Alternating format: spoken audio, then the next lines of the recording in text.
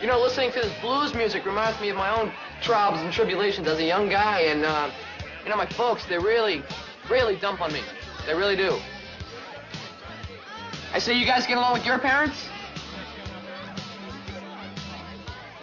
I guess you guys moved out by now, though, huh?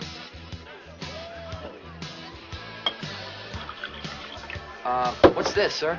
Drink it. Well, that's a very sweet thought of both of you gentlemen, but I really don't... Until now.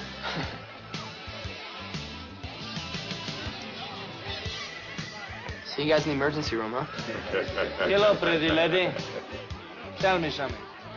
What's a beautiful broad like you doing with a malacca like this, huh? It's purely sexual. No shit. She's into malaccas, Dino.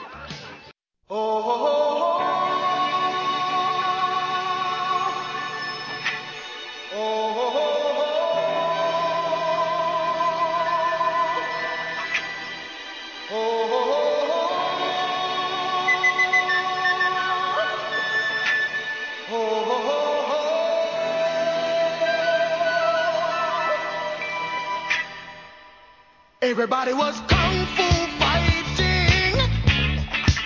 Those kids were fast as lightning. In fact, it was a little bit frightening.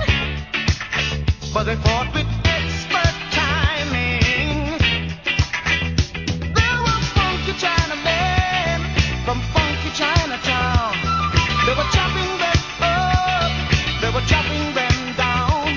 It's an ancient Chinese art, and everybody knew their part.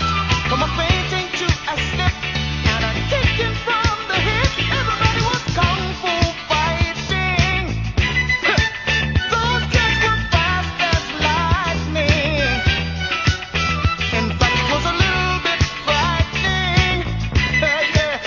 But they fought with expert timing. There was funky Billy. Good evening, good afternoon, good morning, whenever you're listening to this. We're up to episode 38 of Dude and a Monkey. I'm Mark Foster, and I'm joined as ever by my co-host. Very disgruntled with Skype, Ian Loring. Yes, we've been sat both of us staring at our Skype screens waiting for the other one to log on for the past 20 odd minutes to realise that it was just a technical error. But we're not going to let that stop us. On my side, in all fairness, on my side, but for fuck's sake, Skype. Today we don't have the Fifth Estate as we said on the last podcast. Instead, we have the Keanu Reeves directed Man of Tai Chi. Why did we choose this instead, Ian? Because you'd all rather hear us talk about Man of Tai Chi. Exactly. You know, top political thriller isn't exactly why you come to us. You come to us for this kind of B-movie nonsense that we'll get into very soon. We're also going to be talking One Old, One New, and we're going to keep on with A Night Marathon on Elm Street series with A Nightmare on Elm Street 3 Dream Warriors and A Nightmare on Elm Street 4 Dream Master. So, before we get into that, if you want to leave us iTunes reviews, please do so. If you want to get in touch with us, it's dudeandthemonkey@gmail.com, @dudeandthemonkey, @Ian Loring, or @DudeFoz. So, before we get into our main review, Ian, what trailers have you been watching? Okay, the second trailer for The Secret Life of Walter Mitty, which looks gorgeous, but I'm worried it's gonna be Forrest Gump, basically. Yeah. But we'll see. It does look very, very nice, though. But you know, we'll see what happens on that one. Full trailer for American Hustle, which doesn't really tell you what the film's about. Gives you a flavour of the characters, but that's fine. But it is kind of essentially, here's a bunch of stars all in a film together with 70s haircuts. But I suppose for a mass audience, that's probably all you need to know. So hey, Charlie Countryman, or The Life and Death of Charlie Countryman, as I thought it was called, but apparently isn't anymore. Which looks all right. I'm not. I don't know. Shia LaBeouf trying to be edgy, unsure about that, but we'll see. I'll watch Mads Mikkelsen kick the shit out of Shia LaBeouf any day. Yeah, I think I'm going to that more for who else is in it rather than Shia LaBeouf. But then again, it might turn out to be his turning point. You never know. He's got a couple of very interesting looking films coming out very shortly with this and Nymphomaniac. Indeed, yeah, absolutely. And lastly, the full trailer for The Monuments Men, which looks like it's going to be Clooney's usual brand of old school entertainment with some intelligence behind it. I'm not salivating to watch it, I will say, but it looks like it's going to be very good, but it's almost like you just know it's going to be very good. Yeah, it's got 8 out of 10 written all over it. Straight up, yeah, absolutely. But I do look forward to it. The trailer's decent. It's kind of expected. It just feels like this year's Argo, where it's just like, well, yeah, that's going to be good then. And then the question's just going to be, all right, how good is it actually going to be? Yeah. And that was it for me this week. Yeah, I think that's about it. Of all I've watched, there's not been a lot really come out in terms of trailers this week, has there really? No, not really. I mean, the posters for Nymphomaniac came out, which were interesting. Yeah, I mean, I'm interested to know what we're actually going to get with Nymphomaniac, because I'm hearing that we've got like a ridiculously long cut, like it's going to be 4.5 hours or something like that. Yeah. And it's kind of like, well, what am I actually ever going to be able to go and see in the theatre, and what's going to actually arrive on Blu-ray? I'm guessing there's going to be there's a lot of rumours that there's going to be a standard cut and a hardcore cut. And yes. When you hear that, you already start to worry and think, is the hardcore cut going to be actually hardcore, or is it just a publicity stunt? I think it will be hardcore. I think he'll just get a load of hardcore porn actors in. Yeah. But also as well, will it actually get through any any kind of certification passing? I will say, I'm looking at the posters now, the Udo Kier one is hilarious. It's great. I mean, that's the whole poster thing is just more of Von Trier just taking the piss out of himself, I think. Yeah, totally. And good for him. Yeah, why not? He's in no way being serious with those posters. No, they're really funny. Yeah. I mean, a couple of them are rather nice to look at, it must be said. But yeah, a lot of them are just funny, and just I don't know, the bravura having Udo Kier and Stellan Skarsgård do their O faces for a poster. It's quite something. I'm very much looking forward to it, to be honest. Yeah, why not? Yeah, why not? Exactly, why not? Fuck it. It'll be either incredibly indulgent and dull, or incredibly indulgent and fun. Yeah. Right. So going from a film that could possibly be indulgent and fun to another film that could possibly be indulgent and fun. Our main review is Man of Tai Chi, which is a co-Chinese and American-funded film, directed by Keanu Reeves, and his first directorial film. So here is the trailer before we get into it.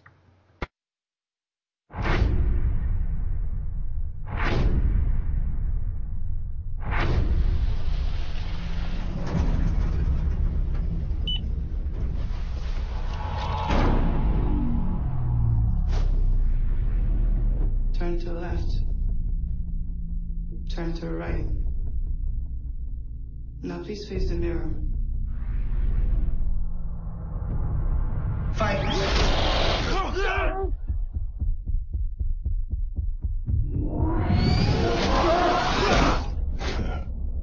You have a contender. How would you like to test how good you are, Tiger? Or could become? No referees. No rules. Pure fighting. I can't fight Tai Chi for money. It's dishonorable. We want to see a pure-hearted man of Tai Chi become a killer. He says he's just underground fighting. But there's something else. Killer be killed, Tiger. That's what I want. He likes it.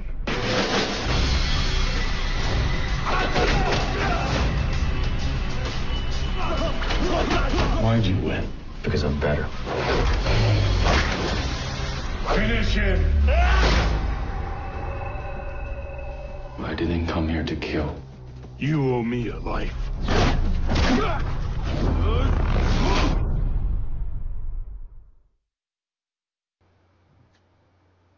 Okay, there you heard a trailer for the film Man of Tai Chi, which has just been released on VOD in America. It stars and is directed by Keanu Reeves. We also have Tiger Chen, which is one of Keanu Reeves' friends, I understand, and is actually his real name. You've got a whole host of other Chinese actors. The sort of gist of the story is you've got the character Tiger Chen, does Lion Kong Tai Chi, which, as everyone knows, Tai Chi is a form of martial art, but is mostly used for meditation and exercise. But he decides to use it as a form of fighting and a form of combat. Keanu Reeves plays a chap who has gone across to Hong Kong and has made what we assume looks like millions/billions in securities, but also seems to run underground fighting competitions. His character by the name of Donica Mark, by the way, yes, which is quite something. So, without further ado, Ian, what did you think of Man of Tai Chi? I had a great deal of fun with Man of Tai Chi. Keanu Reeves obviously loves action cinema of the late 80s, early 90s, and basically makes one of them. But with a little bit of thoughtfulness about Tai Chi and what it represents. But that's probably the only thought that went into the film whatsoever.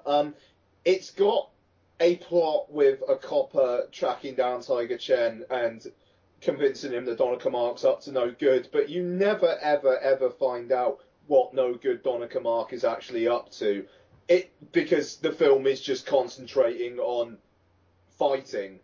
And what fighting there is pretty pulse-pounding. The music is very 90s, and I loved it. And Keanu Reeves gives a committed but rather batshit awful performance as the bad guy, even though I thought Tiger Chen was actually quite charming. We'll get into it, but it is fun. Yeah, absolutely. Couldn't agree more.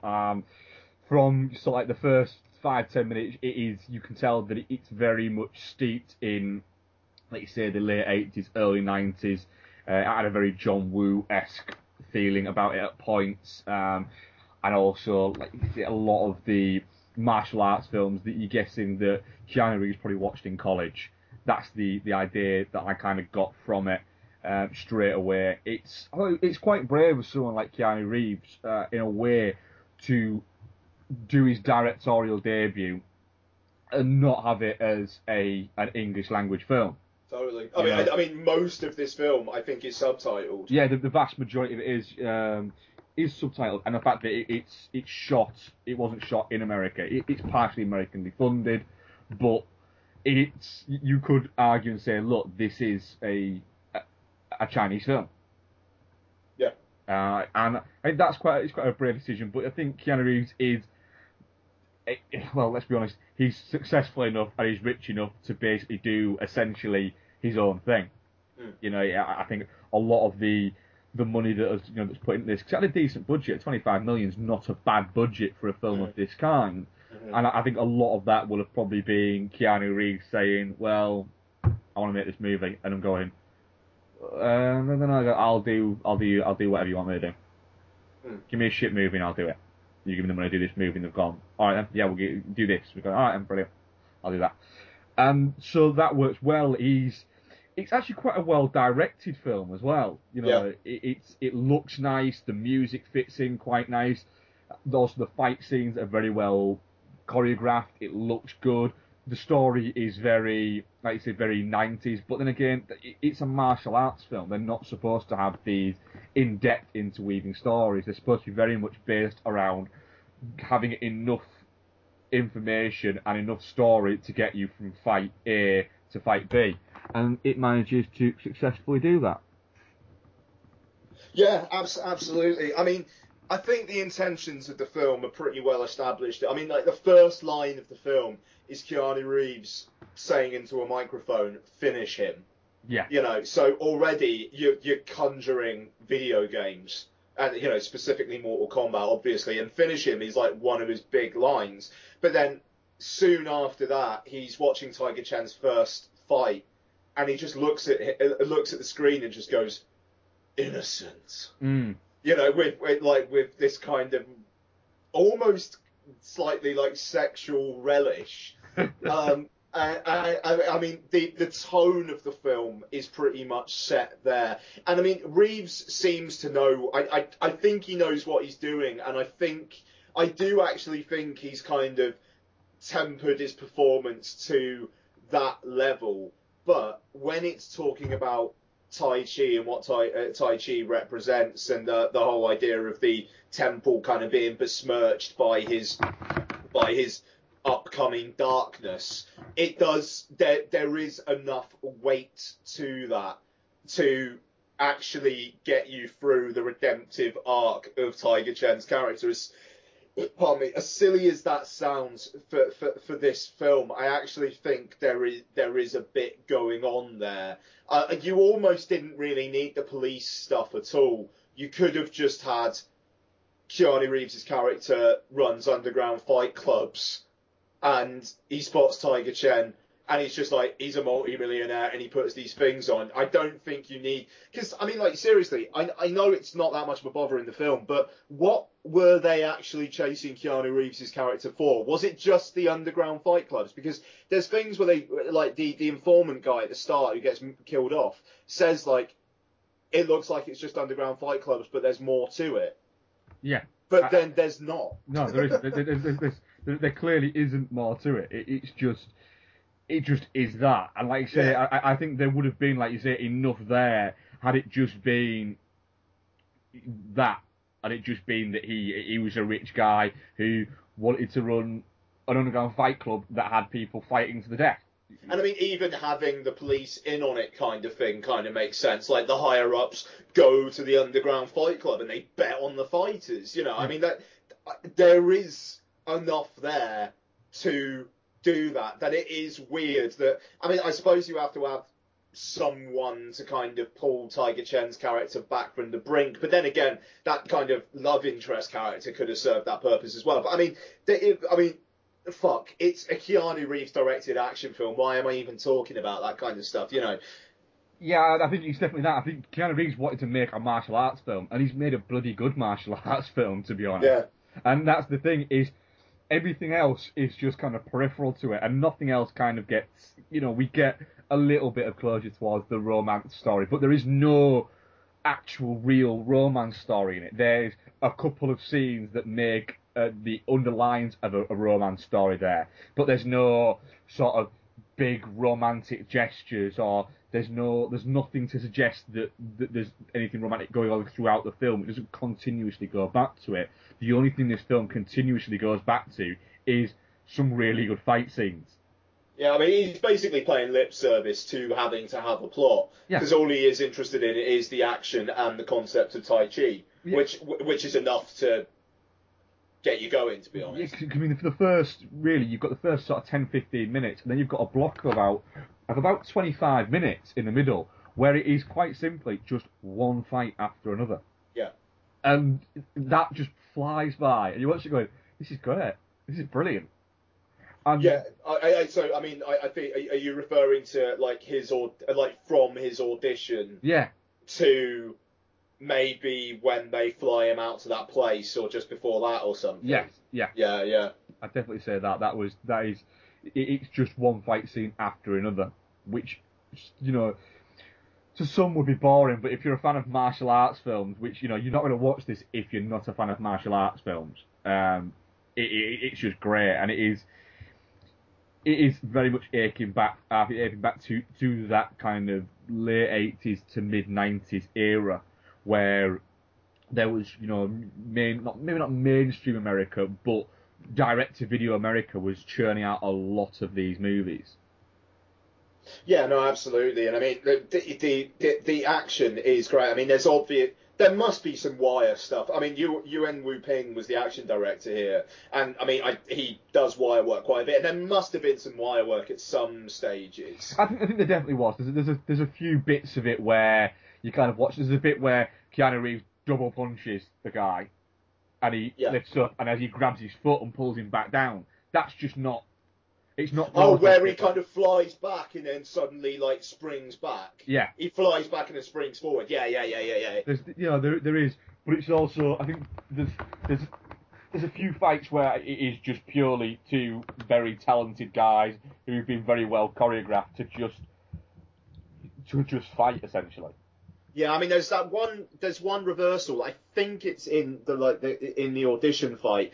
There's a reversal where the guy picks up Tiger Chen, and then they're just spinning around, and then somehow, like almost in the air, and then Tiger Chen manages to get him, like smack him down on the ground, and that looked like it was real, and it was just, what the fuck? Well, but the thing is, it probably is. I mean, that probably is really. It's what you do is you're taking.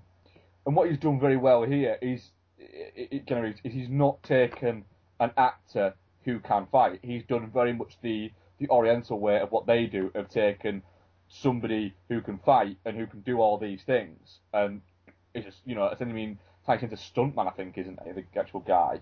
I mean, it's just like Iko Uwais and Joe Taslim, I think, in The Raid. Yeah, it's very, you know, if you liked The Raid, this is very much up your street. It's not as kind of brutal and as visceral as The Raid, certainly not, and it's not as gritty as The Raid. But it's more intense as The Raid, but yeah. I kind of think Man of Tai Chi is more fun in the more simplistic action movie way. Certainly, yeah, I'd definitely say so. There's, you know, I think very much with The Raid is if it's the first time you're watching it, if you miss maybe 2-3 minutes of subtitled dialogue, you could lose kind of a little bit of thread of what's going on. Yeah, that's true. Whereas Man of Tai Chi, I would actually say that you could probably watch this film without any subtitles and still have a pretty good idea of exactly what is going on. Oh no, absolutely. I mean, like, it's basically it's Return of the Jedi. It's a guy, guy is willed into becoming dark by the Emperor, who in this case is Keanu Reeves, and he then by the end of it he rejects that and spoiler alert, but come on, oh no, well it's all spoilers anyway, and then he defeats the Emperor at the end. I mean that is what that is. But I mean, like, I like the visual representation of that darkness is really well done as well. The contrast between, Tai Chi, the kind of the graceful, elegant, like almost kind of choreographed kind of stuff. A lot of Tai Chi is choreographed. It's right. If you're going to do this movement, then the next movement will be this movement, and the next movement will be this movement, and it's all about you're flowing round doing these movements based on the movement the guy in front of you is going to do. So essentially, it is almost completely ingrained and choreographed into you that this is what you're going to do, because it's right. You're going to do this, and if they attack this way, you're going to go into this, and then you're going to do this, and it's all that.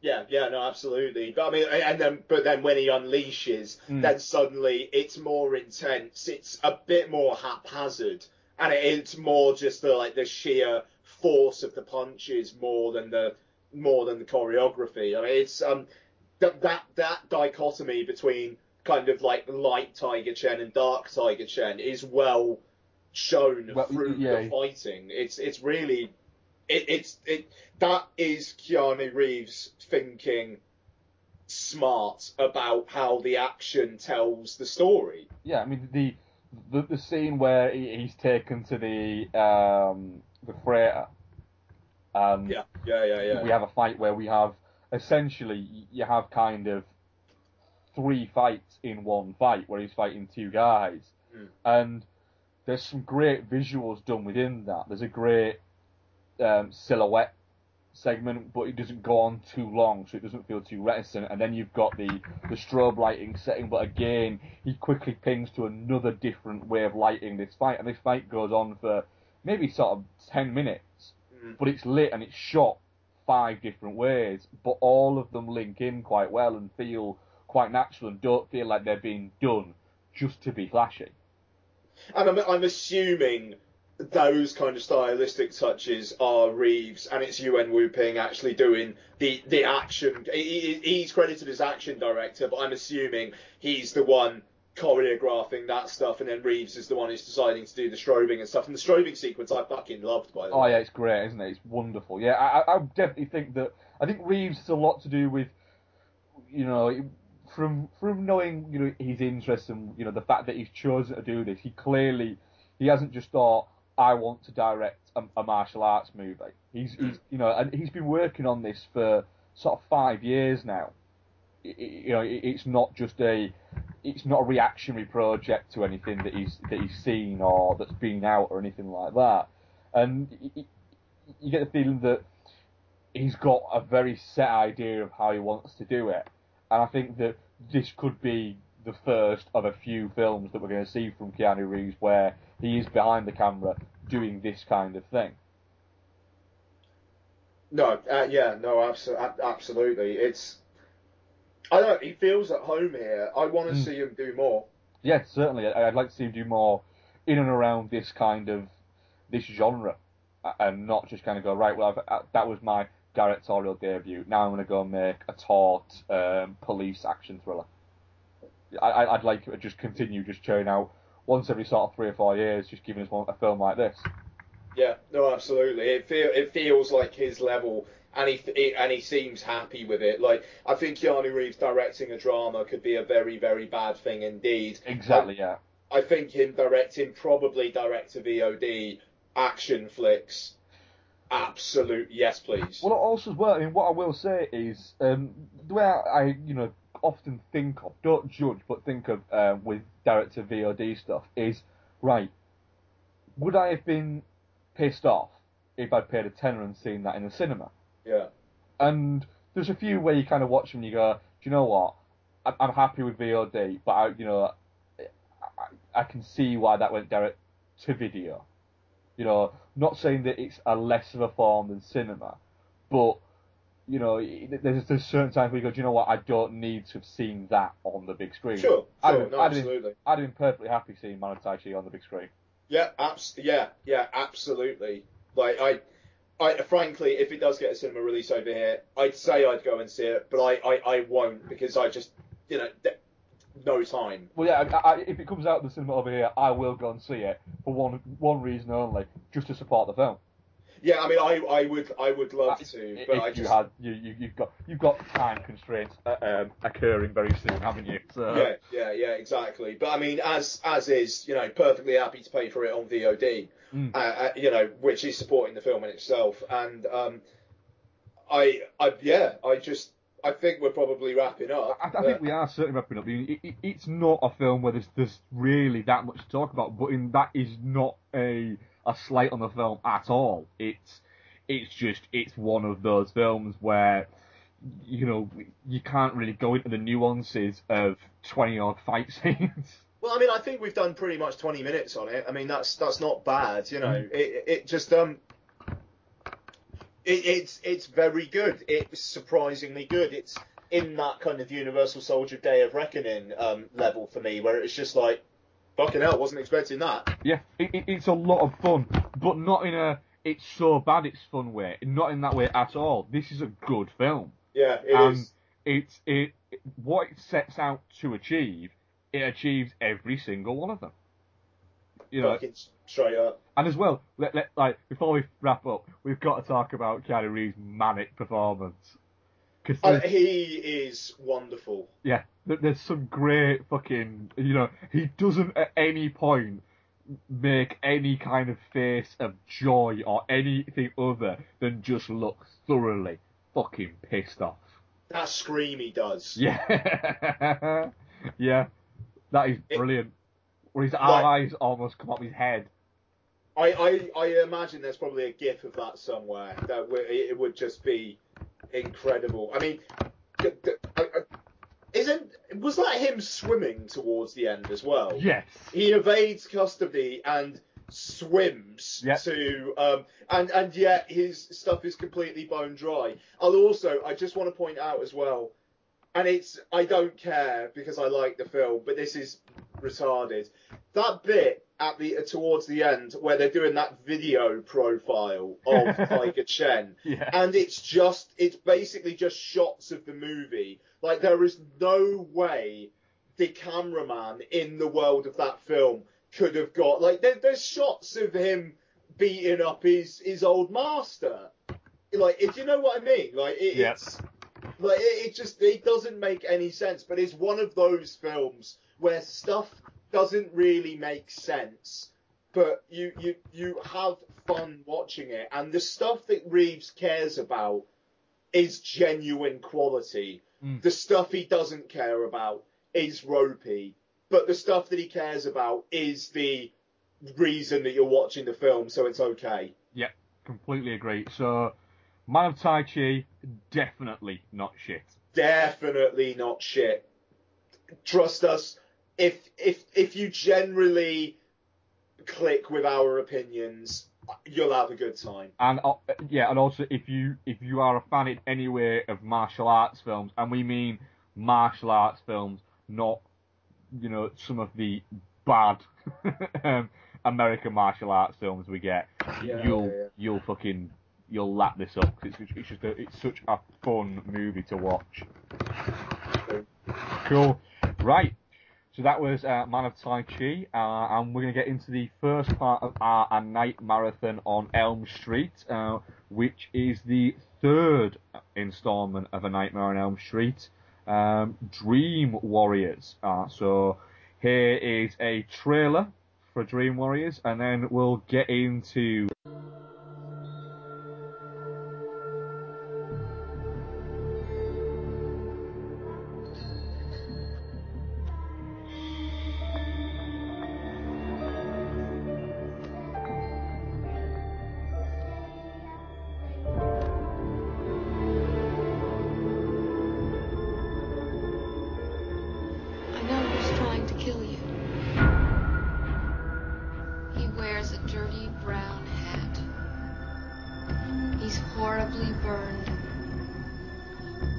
Razors on his right hand.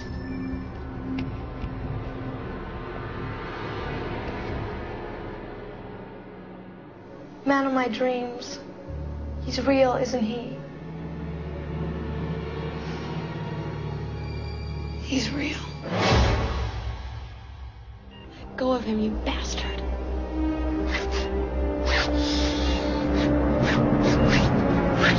God.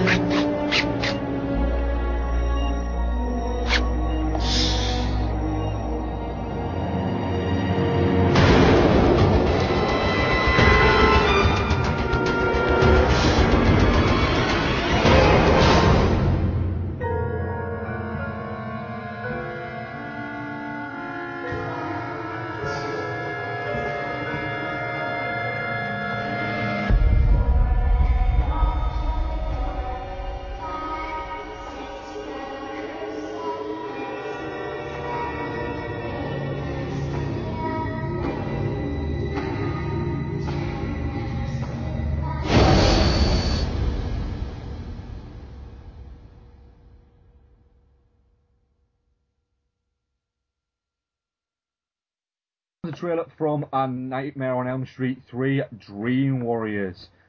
This is the third installment of the Night Marathon on Elm Street marathon. This one's directed by Chuck Russell. It also has back on board Wes Craven, who helped out with the story and helped out with the screenplay, along with Chuck Russell himself, Bruce Wagner, and Frank Darabont as well. We have, as ever, Robert Englund returning as Freddy Krueger, but we've also got Heather Langenkamp returning for this one, and on board as well we have Craig Wasson and Patricia Arquette. In this one we have the usual bits where Freddy infests people's dreams and kills them within them, but this one is set in a mental institution and he's attacking the remaining Elm Street kids. Ian, what do you think of A Nightmare on Elm Street 3 Dream Warriors? Okie dokie. So, I watched both this and 4 in a row today. So, I had about 3 hours of Freddy, which was quite intense, actually. But, I do very, very much like Dream Warriors. I watched it not long ago. It might even be this year was the last time I watched it, or maybe late last year. And I think it's great. Again, like part 2, it's trying to do something different. It's kind of more focused on the dreams as the first film is, but I like the fact that they're taking the fight to Freddy, even though they kind of are, but then they just get in the dreams and then Freddy appears and they all scream anyway. But I think the cast are really solid. Langenkamp is better. Yeah. She's still not amazing, but apart from one moment. Apart from one moment. The moment where she slams down the papier-mâché house and says, "This is my house." Oh, no, it's I used to live here. And you're kind of thinking, what, there, in that papier-mâché house? You mad bitch. Nice, but fair enough.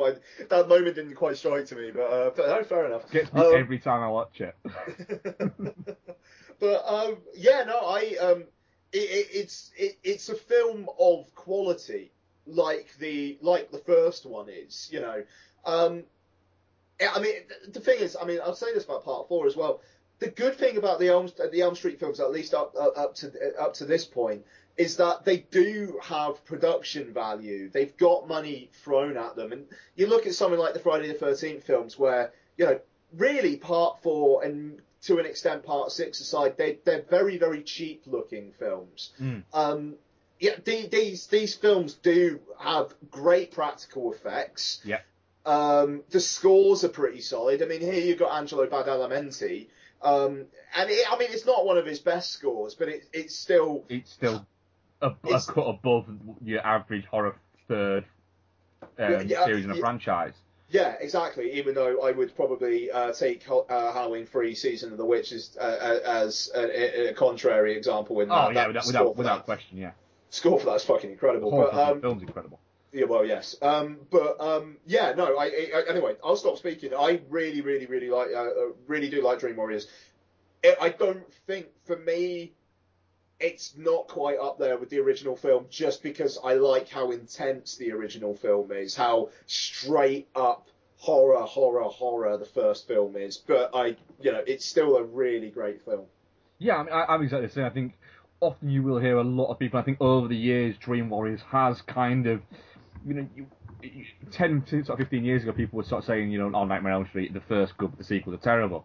I think now, as people have kind of started to look back on it, they've started to go, actually, Dream Warriors is a pretty damn good film. It's a good installment within it. It's not as good as the first, but very, very few horror series do get to match the first. But Dream Warriors is a good film in its own right, certainly. There's a few things that kind of start to bring it down. A couple of the performances are a little bit ropey, and a couple of the imagery that was chosen by Chuck Russell is a little bit kind of very much of its time. It's a very late 80s movie. And I don't think they've maybe aged as well some of the characters that the dreams create for the characters are a little bit. There's one in particular I think you might be thinking of. Well, which one are you thinking? Are we talking about the Wizard? The Wizard Master. The Wizard Master is a little bit like, Oh, really? Like Wow. that costume that he like when he's in the dream and he kind of stands up, Yeah. and then he gets that costume that looks like a really shit Dracula's cape. Yeah, it looks like his mum made it for him. Yeah. So, I mean, there is that. There are a few elements there. And also, this is the first time, I think we discussed it briefly on the last podcast, where Freddy becomes the Freddy that a lot of people associate with A Nightmare on Elm Street. The quips came in. And, you know, I think he's got more lines in this film than the first two films put together. You know, he's not just the mad serial killer that we see infecting dreams and the Fright thing. He's very much more of a character in his own right within this film. He's got more interaction with people. Absolutely. But I still don't quite think it's the funny people. Yeah, the camp, which it does come in. It's definitely not got that. It's still quite forceful. I mean, it's still quite nasty. Like, because he's still got that intensity to his voice in this one as well. Like the this is your Brit Bacon TV, welcome to primetime, bitch. Like that's angry. Yeah. Like he is in the other two as well. Yeah, there's definitely that. It's not playing for laughs. It's playing for I suppose, kind of a shock element. Yeah. In a way. It's definitely not playing for laughs yet.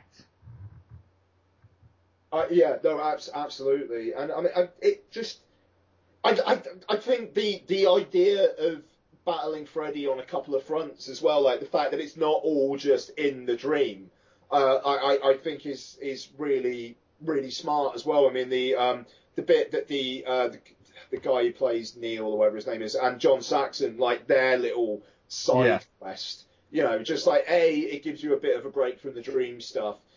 And B, you get the fantastic animatronic skeleton fight, which I love.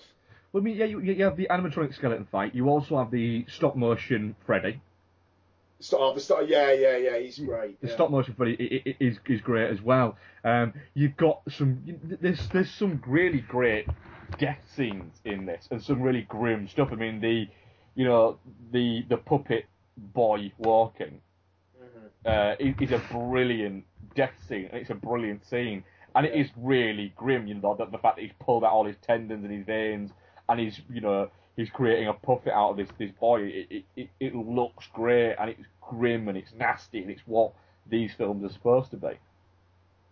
Yes, absolutely. It just, I don't know. In a way, I kind of like the fact that it just ignores part two.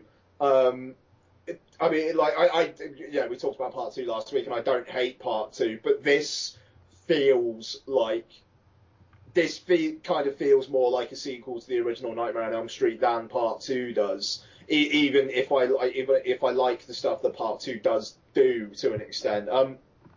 But I mean, just the fact that it's got grown up characters who are interacting in the plot, which doesn't happen a lot as well. I mean, with part four, it's very much the mum is the bad guy kind of thing again. You know, like with part one, and like the dad in part two, and whereas this one, the parents aren't really all that involved. I mean, the mum of Kirsten is kind of there, but not really. Yeah. I like the fact that it is getting these other characters proactively in it, and it also feels like a good, appropriate end for Nancy and her dad. Yeah, I mean, I agree there. It certainly is. I mean, there's one thing it does bring up is the fact is over the whole Nightmare on Elm Street film, all the parents are terrible in this series. They're all either drunks. Either single parent drunks or single parents who don't care about their children. Yeah. They're all like that. Or Clu Gulager. Yeah. Or Clu Gulager. But yeah, I think bringing Nancy back into the fray was quite good, and the fact that Freddy acknowledges her, with the way he looks at her, and it's very much you, and he acknowledges that shit. Yeah. But there's a passing of the torch, I suppose, in a way, to somebody who's, it's very much established that Kristen, has a power that is beyond Heather Langenkamp, who just happened to be the one that beat him the first time. Yeah, no, absolutely. I mean, yeah, the look of like the Freddy worm who's eating Patricia Arquette, like he looks up at her. Yeah, it is totally an fuck's sake kind of, kind of a look. And I mean, like her death, like like him impersonating her dad, that very much feels like that's the way she was going to go out. Yeah, even though she is also saving, like trying to save the other characters, it feels right for Nancy. Yeah, certainly does. I mean, one thing I will say is Patricia Arquette's character Kirsten picks a really shit dream power. What is her dream power? She's Jim. She's good at fucking backflips. I'm a wizard. I'm beautiful and I can throw knives and shit, even though she doesn't actually do any of that. That Kincaid guy is just really strong. And hers is, what can you do? Just Jim, really. Yeah. It's a terrible superpower. In fact, none of them are really good superpowers, really. They haven't really thought of it. I mean, the wizard boy's shit. Yeah. What does he do? He, like, slams some green stuff over at Freddy, and then Freddy's just like, what the fuck? Die, And I mean, like, the rock chick girl, like, alright, she gets the knife out and says, let's dance, and it just, well... No, you're not just going to have a knife fight with Freddy. Yeah, you're going to lose. You're right. Their powers are rubbish. That is a great scene as well when he turns the knives into needles. Have you seen the Mondo poster of that? No, but I bet it's fucking rough. The Mondo poster of that is beautiful. I'll send you a link in a second. Yeah. But it just, I don't know. I think this one, like you say. It's like they have watched 2 and gone, 2 didn't work, did it? So let's make sure we don't make those mistakes. Even though, like we say, we both actually quite enjoyed 2. So to go that, I enjoyed 2 as a kind of an oddity. Like in a way, Halloween 3 is, but Halloween 3 is a lot better. But it just that was an interest. That was actually quite an interesting concept. Fair play. But in terms of the mythology of Freddy. Part 3 is way better fit. Yeah, it does kind of suit the whole what we've had before, and it feels better with the characters, and it feels like there's a lot more thought going into it. And you have got some, Chuck Russell's a good director. Frank Darabont is a good writer, and you can see bits of Darabont within this film. Without question. I'll just say, by the way, that poster, fucking hell, there's no way Donna would ever let me put that up. I have sort of toyed with the idea of getting it. If you want to know what the poster's talking about, just Google A Nightmare on Elm Street 3 Mondo poster. It's a good poster. It's a great poster. But sorry, go on. So yeah, I think that it's certainly not as good as 1, but it's certainly an improvement on 2, which, let's say, we didn't dislike. There's some great kill scenes. It feels a little bit like I don't know, like a horror film, but in the way of a fantasy adventure film as well. Yeah, I mean, it's kind of going down that road of more intense action thriller as opposed to horror, which I think Part 4 certainly does do as well. It almost feels like it's not really trying to scare all that much anymore. Yeah, I'd definitely go on board with that. Yeah, so I think that's pretty much wraps up Nightmare on Elm Street 3 for us. It's definitely not shit. It's as expected. I think that if you'd have said to me before we came into this marathon, where I'd rank it, it would probably rank possibly 2 or 3 in the Nightmare on Elm Street series for me. But the good thing about going back and looking at these films as we're going to is that that might jump around a little bit. Well, I'll tell you what, you say looking back, I realised today I've never actually seen Elm Streets 4, 5 or 6 before. Ooh, well then I'm interested to hear your thoughts on 4 when we get to that very soon. Yeah, I thought I'd seen 4, but I blatantly hadn't. And I know I haven't seen 5 and 6 before. Selfishly, it's one of the reasons why I wanted to do this marathon. No, I'm always up for watching the Nightmare on Elm Street films. Yeah, next week's going to be fun. So that was Nightmare on Elm Street 3, Dream Child. Warriors. Dream Warriors. I'm thinking of 5 next. So here are some promos, a podcast that we like and listen to, and then we're going to get into our one old and one new.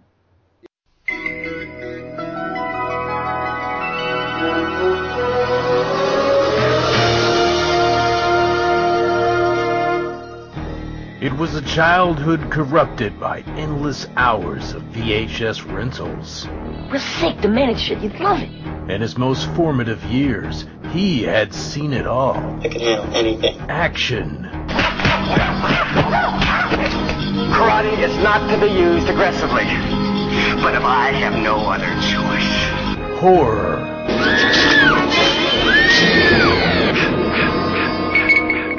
And romance. Now, he's decided it's time to go back. For just one more adventure. Humans are such easy prey.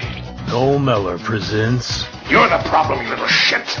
The Adventures in VHS Podcast.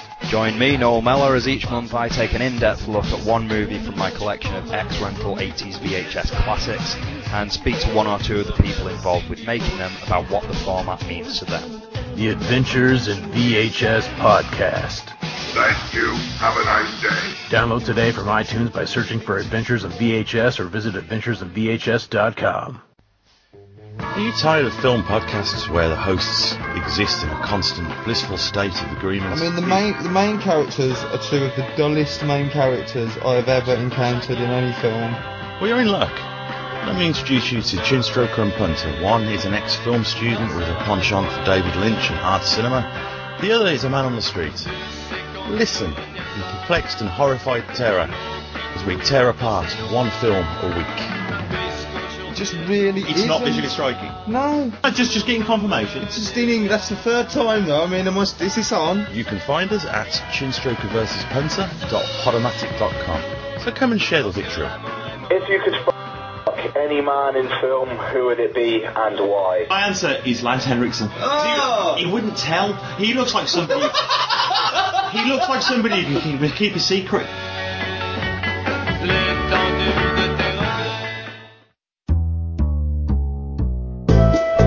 Hi, I'm Sarah from GorePress.com, and along with my co-host Phil, we present the GorePress Gorecast. But Sarah, what is the GorePress Gorecast? Well, Phil, I'm glad you asked.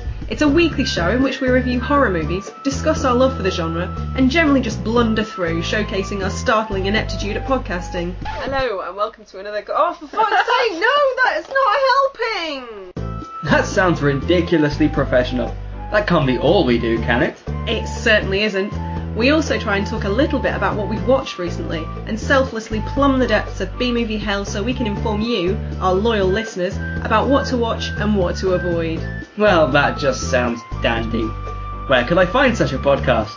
Well, Phil, you can subscribe to us by searching for the new GorePress Gorecast in iTunes, or you can find us at gorepress.com.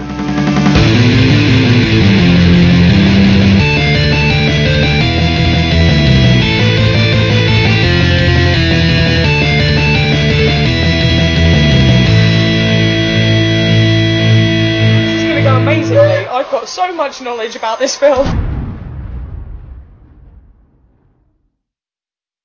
That was some promos for some films, for some podcasts that we like and enjoy. And now we get into our one old, one new. So, Ian, do you want to slap everybody in the face with your one old or one new? Yes, I will. Well, my massive one old, one new. I'll do my one new, and I know we said you didn't want to hear us talk about this at the start of the show, and we did Man of Tai Chi instead. But I did go and see The Fifth Estate yesterday, so I'll talk about it. I didn't go and see it for the show. We'd already decided we were going to do Man of Tai Chi.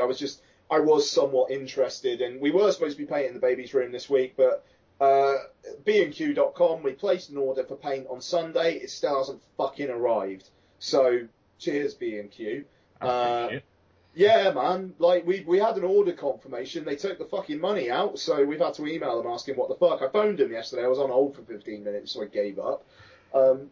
So yeah. Anyway, DIY disappointments aside. So yeah, I had more free time than I was expecting yesterday, so I just thought, fuck it, I'll go and see The Fifth Estate. So, Fifth Estate, Benedict Cumberbatch is Julian Assange, and a bit sweaty and gross. And he stars alongside Daniel Bruhl, upon whose book the screenplay is partly based on.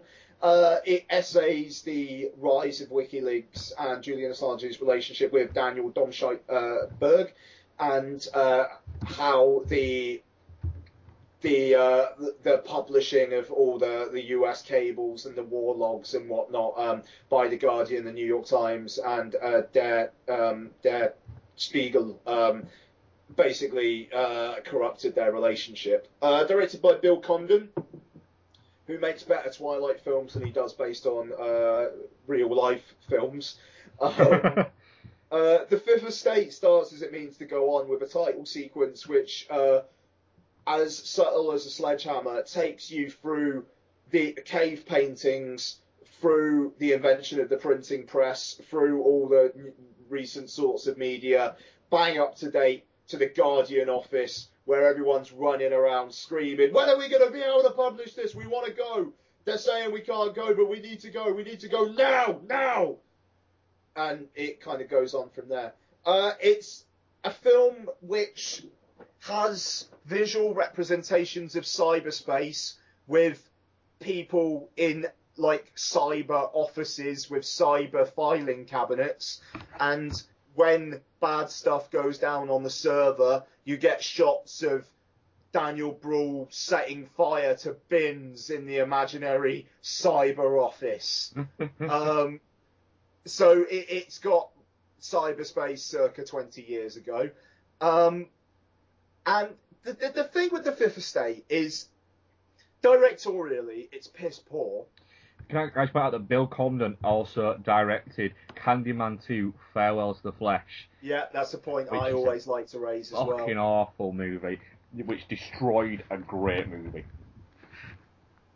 I mean, he is a genre hopper. This guy. The thing with The Fifth Estate is an ever so slight spoiler for the end, but it's not really. It's a real story. Yeah, that's the thing. It is like spoilers for real life. But I mean, if you really, really don't want to know what happens in the film, just like tune out for a minute or so. But the last scene of the film is Julian Assange being kind of interviewed in the Ecuadorian embassy. Yep. And there's an off-screen interviewer, and you don't hear what they say, but then he says, the WikiLeaks movie. Yes, the WikiLeaks movie. You don't want to trust anything that's being said in that. If you want the truth, go and find it for yourself. Is that the bit that's in the trailer, isn't it? Yeah. If you want the truth, go find it for yourself. Is it in the trailer? You know what I was saying last week, where I think I know what the last shot of the film's going to be? Yeah. Oh, yes. Yeah. That was it. Is that pretty much the last shot of the film? Yeah, it's him talking to the camera. Yep. Yeah. Actually, fair enough. You're right. That's what that is the scene I thought was going to last shot the film, and I thought when they did it in the trailer, I thought that's stupid because that's clearly him in the Ecuadorian embassy in England, and that's going to be the closest shot of the film. Yeah. No, fair enough. The thing is, it's him saying, if you want the truth, go and see it for yourself, which is an interesting kind of meta thing that kind of weirdly gives the last word to Assange. But it does basically say, this film's a bit fucking pointless. You don't really need to see this film. If you wanna know about WikiLeaks, just read a few articles online. Or, I mean, to be honest, watch Alex Gibney's documentary, We Steal Secrets, the Story of WikiLeaks. Yeah. That does everything in this film, but better. It's more gripping than this film. It's more grounded in reality than this based on real life film is. I mean, Julian Assange is Julian Assange in it, even though he's only in archive footage.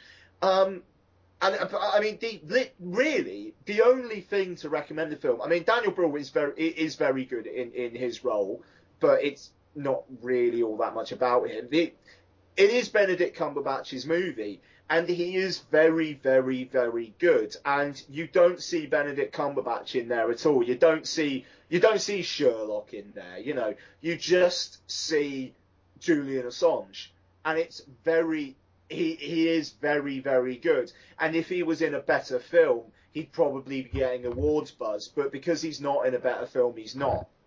Yeah, I mean, you know, you kind of expect it, I think, now from Benedict Cumberbatch. You know, he's a very good actor, and he's a very good character actor. Yeah, no, absolutely. He is very good, and it is expected, and it's not surprising. But what is surprising is just how the rest of it is really. It feels old school, dated in a really shit way. Like, the newspaper offices are the most stereotypical film newspaper offices you've ever seen. It's got people walking around, like, talking to other people on phones, and they're saying, "Were you followed?" It's like, "No, I don't think so." And then it just cuts to shots of people looking at them. But they're doing all this at times when no one would be following them because no one gives a fuck.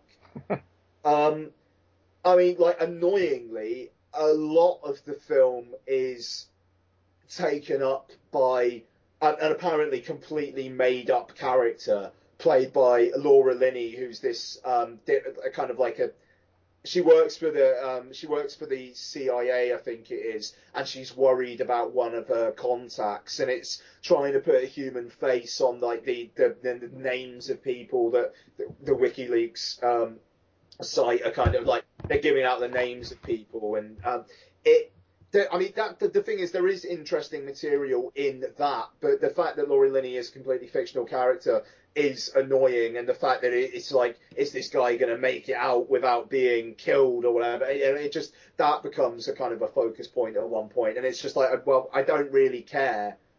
I mean, there are the moral discussions are brought up in like 2 sentences, like saying, there's one point when somebody says to Daniel Domscheit-Berg, well, you were okay with the names and addresses of BNP members being shown on WikiLeaks. Why are you not okay about all these other people's? And he's saying, well, they've got the friends and families. And it's like, yeah, but the BNP members did too. Which are interesting points, but they don't go anywhere. The film instead focuses on the Laura Linney character at points, but then also a bromance gone wrong between Cumberbatch and Bruhl's characters, where halfway through the film it's already fractured, and you're just waiting for them to tell each other to fuck off, and that's it.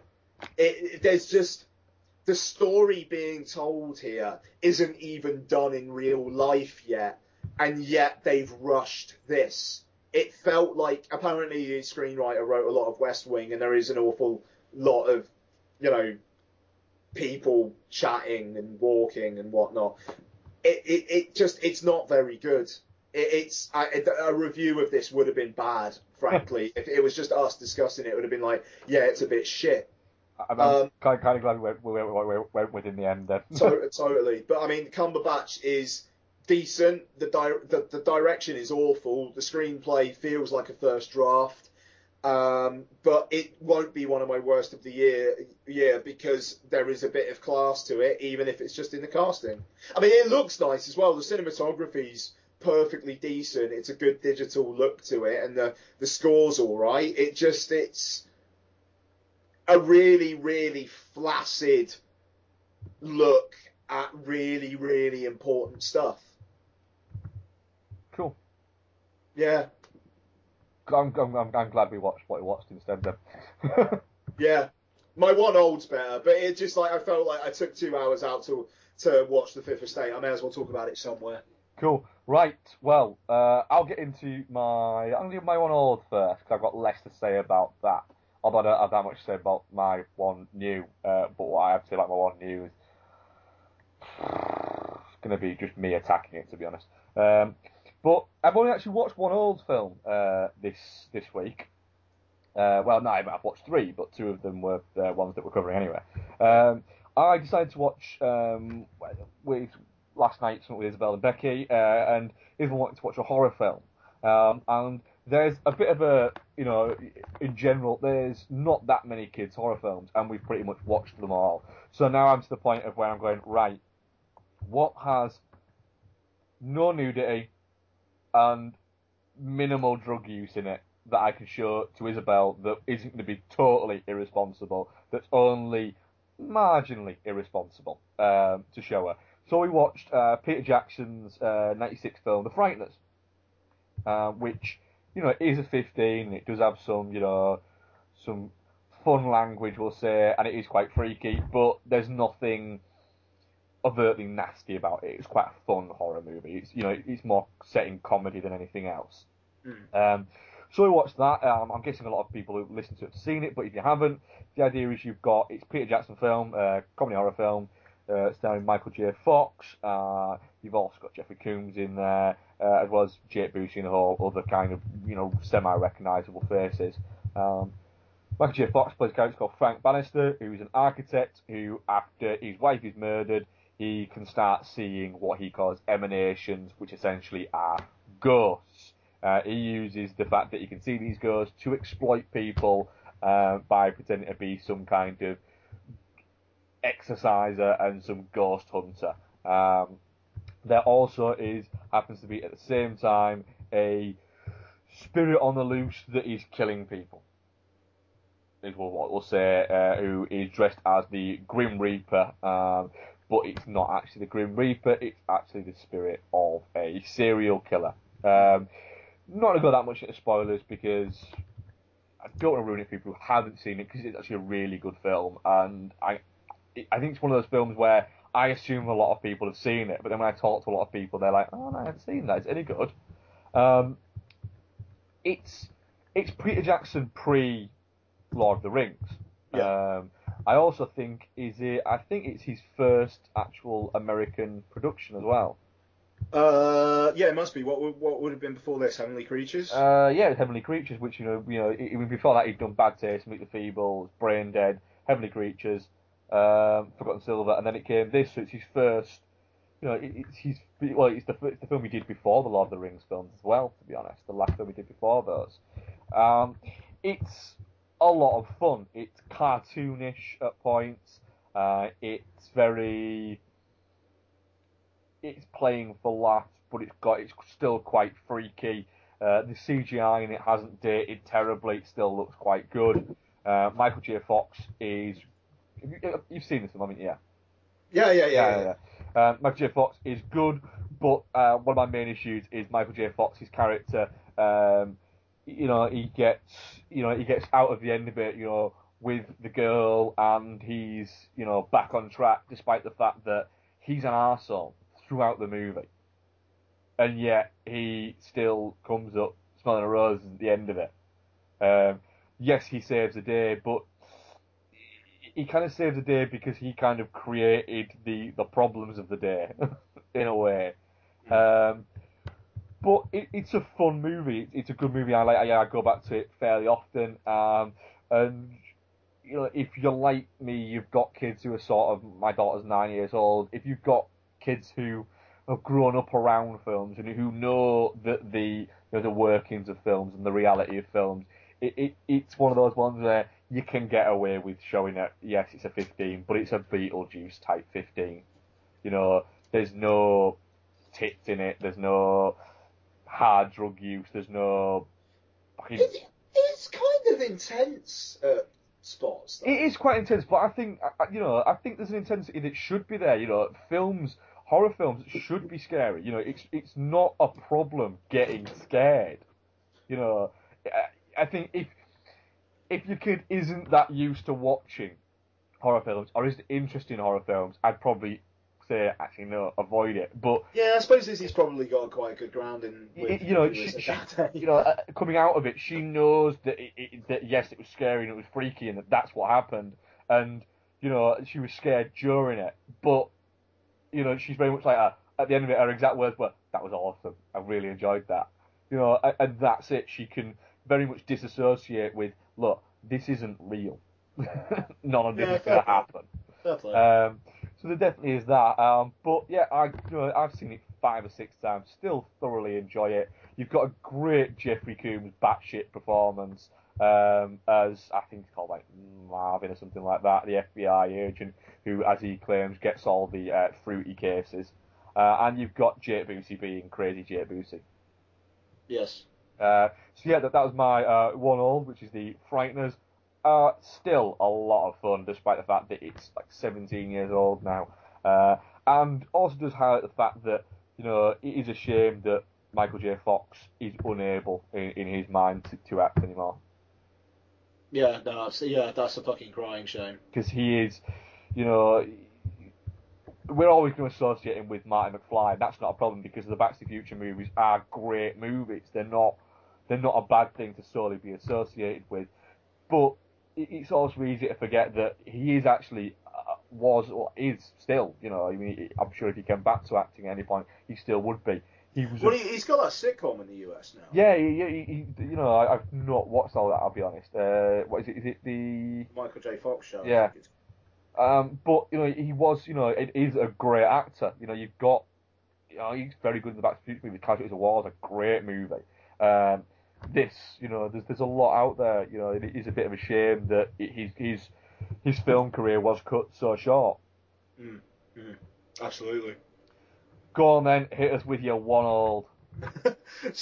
Saying it like that, bloody hell. Go on then. You've already said it's going to be good. I want to know what it is. My one old. Comes out on Blu-ray through Arrow tomorrow. And it was the only old film I watched this week. But I kind of want to talk about the Blu-ray as well as the film, really. Toby Hooper's Life Force. Ah, yes.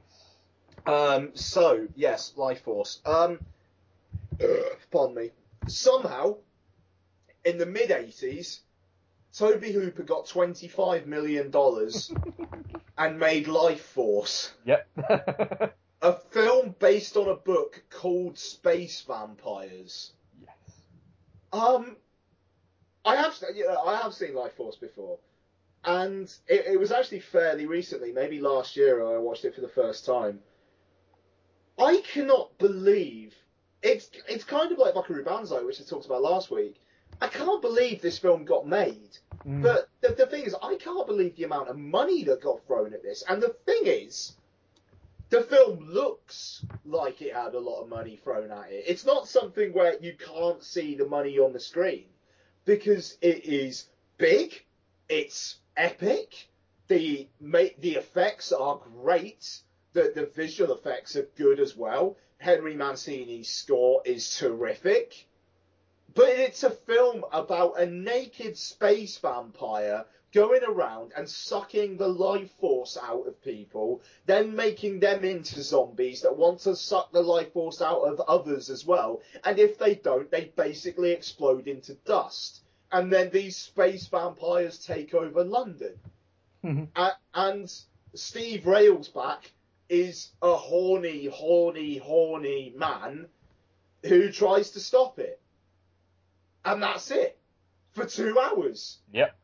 I mean, in ways, it's terrible. I mean, Steve Railsback is psychotically method acting, where it really does feel like he didn't masturbate for a year, and so he constantly looks like not that he's turned on, but that he really aggressively wants to fuck a desk or something, you know. And he's just a bit sweaty throughout the entire thing.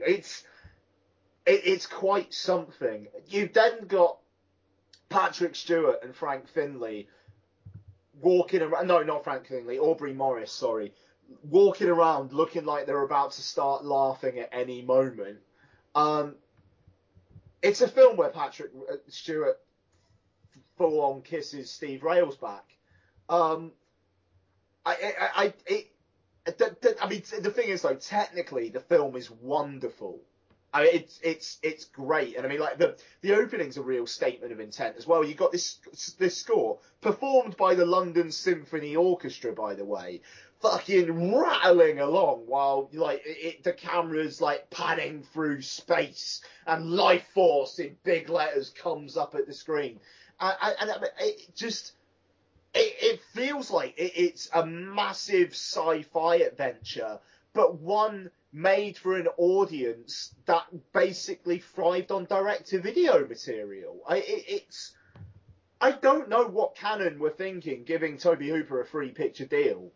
And I mean, I'm sure one of the conditions was you must make a sequel to Texas Chainsaw. And then he made Texas Chainsaw Massacre 2, one of the most batshit sequels ever made. Yep. But you know, good on him. Good on him. I mean, Life Force is, it is fun to watch. That's the thing. I mean, like, Matilda May is a good looking girl. Like I said before, the effects are great. It's rather intense at times, and it goes off all over the place, but it has great fun doing it. And I will say as well, typically Arrow's Blu-ray is lovely. The film has a transfer color corrected by Hooper himself, and in the commentary, him and this other guy, Tim Sullivan, who I believe is a critic, but is basically there to nudge Hooper awake throughout. I mean, like, Hooper is actually chatting all the way through this, thanks to Sullivan, like, asking him questions and keeping him going, which is good. They're saying that, like, this was, like, shot in 70mm, and it's, like, you know, because the cinema run basically crashed and burned, it's never been shown really in the way it was properly intended since. But the Blu-ray is kind of a step up to that. And I mean, the image is great. Also, pretty solid 5.1 surround track, actually, which I was kind of surprised by. And some really good extras as well. Have you got this to review? No, I didn't get it to review, mainly because I have a policy where if I get something to review, I don't buy it, and I want to buy this. It's a really good set. And I wanted that. I wanted the Steelbook, but I'm not sure the Steelbook has all of the features on it. I don't think. The thing is, it's a 2-disc set, but the second disc, I think, is only the US version, and I don't think there's any other features on it. All right. So I think maybe you're just not getting the US version. I can do without that. Which you can do without. Absolutely. I mean, because I mean, like, the first disc, it's got 3 commentaries. I'll be honest, I only listened to part of the first one because I don't have time to listen to like nearly 6 hours worth of commentaries. I just don't. I mean, the Tobe Hooper and Tim Sullivan one's pretty solid from what I listened to. There's also an hour-long documentary called Cannon Fodder, The Making of Life Force, which basically details the actors and directors saying, how the fuck did we get away with this, along with them then saying, well, not really surprising, but when the film came out, they didn't really do anything with it. And there's an awful lot of talk about Canon and how they fucked up the marketing and the general release of it. But there's one of the actors very early on basically says Tobe Hooper was a coke fiend throughout the entire thing. And like that kind of level of honesty, you know, you only really get that level of honesty in retrospective documentaries like this. But that's their like full bore, and they're talking about how it was a highly energized set. You know, it's a really fun documentary. And there's also Matilda May's interviewed, basically saying, don't know how the fuck I got into this for 10 minutes. Steve Railsback. I was talking to Stuart Barr, and he was saying that it kind of seems like Steve Railsback's never seen Life Force, based on this interview, and you get that impression. He does seem to think it's ridiculously well regarded, and that it is a cult classic that everyone loves. And it's like, really, Steve? And there's also an interview with Tobe Hooper. So I mean, the disc is you'll eat it up, Mark. Basically, you'll have a great time with it. And yeah, I don't have that much more to say, but it's a silly film, but it's glorious in its silliness. And if you like Life Force and you're interested in the set, buy it. Cool. I'll be getting it in a couple of weeks. Nice. Cool. Right.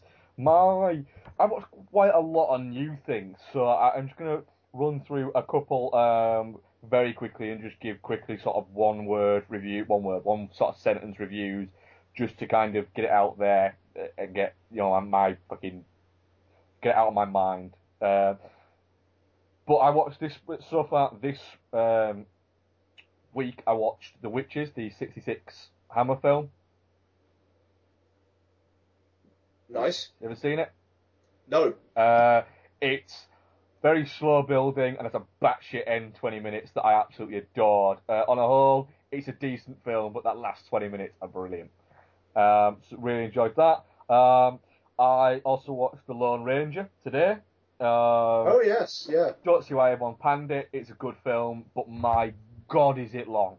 Yeah. And it feels it. You could quite easily lose 45 minutes out of that film, and it'd be a lot better, because it'd be a lot crisper, and I think people would have received it a lot better. Take out Helena Bonham Carter's plot. Take out the werewolf rabbit things, which were blatantly left over from a previous draft. Yeah. And you've saved 25 minutes. You've saved a shitload of money, and you probably would have got better reviews, because if you are under 2 hours, not one review would legitimately be able to call the film overlong. Yeah, and it is overlong. You know, I think even people who adore the movie would have to sort of admit and say it's 2.5, because there's movies that are 2.5 hours that fly by. I enjoyed The Lone Ranger, and I will probably watch it again, but it feels like a 2.5 hour movie. It feels like a 3 hour movie. Yeah, absolutely. It feels its length, but I enjoyed it. I thought that the bouncing around between Depp and Armie Hammer was great. I laughed enough times in it, and it kept me entertained throughout. I'll tell you what, this time next year, when the Disney buy one get one free offers on, which always happens around this time every year, when that's on next year with the Lone Ranger in it, I'll buy it. Oh, without question, yeah. I'd happily do it. Also, looks gorgeous. Also, as well, didn't like the narrative of him telling the story. Yeah, that was a bit clunk. Whatever, and also that would have saved 5-10 minutes. Yeah, so there you've got an under 2 hour movie. Watch Monsters University. Solid 6.5, 7 out of 10 movie. Enjoyed it enough. Gets a bit bogged down in the middle. Again, doesn't need to be nearly 2 hours long, but can see why they made it nearly 2 hours long. But it was funny enough. So yeah, it's. I wish I agreed. It's not great, but it's not. I didn't think it was shit. I preferred it to the first one. Again, I'm not a big fan of the first one. What the? All right, move on. But then again, I'll never watch it again. Watched Aftershock. Oh God. Yep. It's shite. It's right. Eli Roth, apparently, and I've spoken to people who've met him, apparently he's a lovely guy. Seen interviews with him, he's a lovely guy. He comes across as being nice. He seems to know his shit about horror and everything like that. Yet why, whenever he puts his name onto anything, is it always just fucking terrible? It's... At the start of it, it's just a bunch of douchebag rich kids running about, taking drugs and trying to fuck girls, right?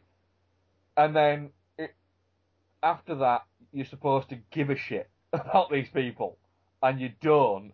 And then it gets unnecessarily rapey, which has no bearing on it. Doesn't even need to be in the movie. Every single person with a tattoo in the world is a rapist. Exactly. There's a point where they actually go and they actually say, "Look, we've got no tattoos." It's like, so?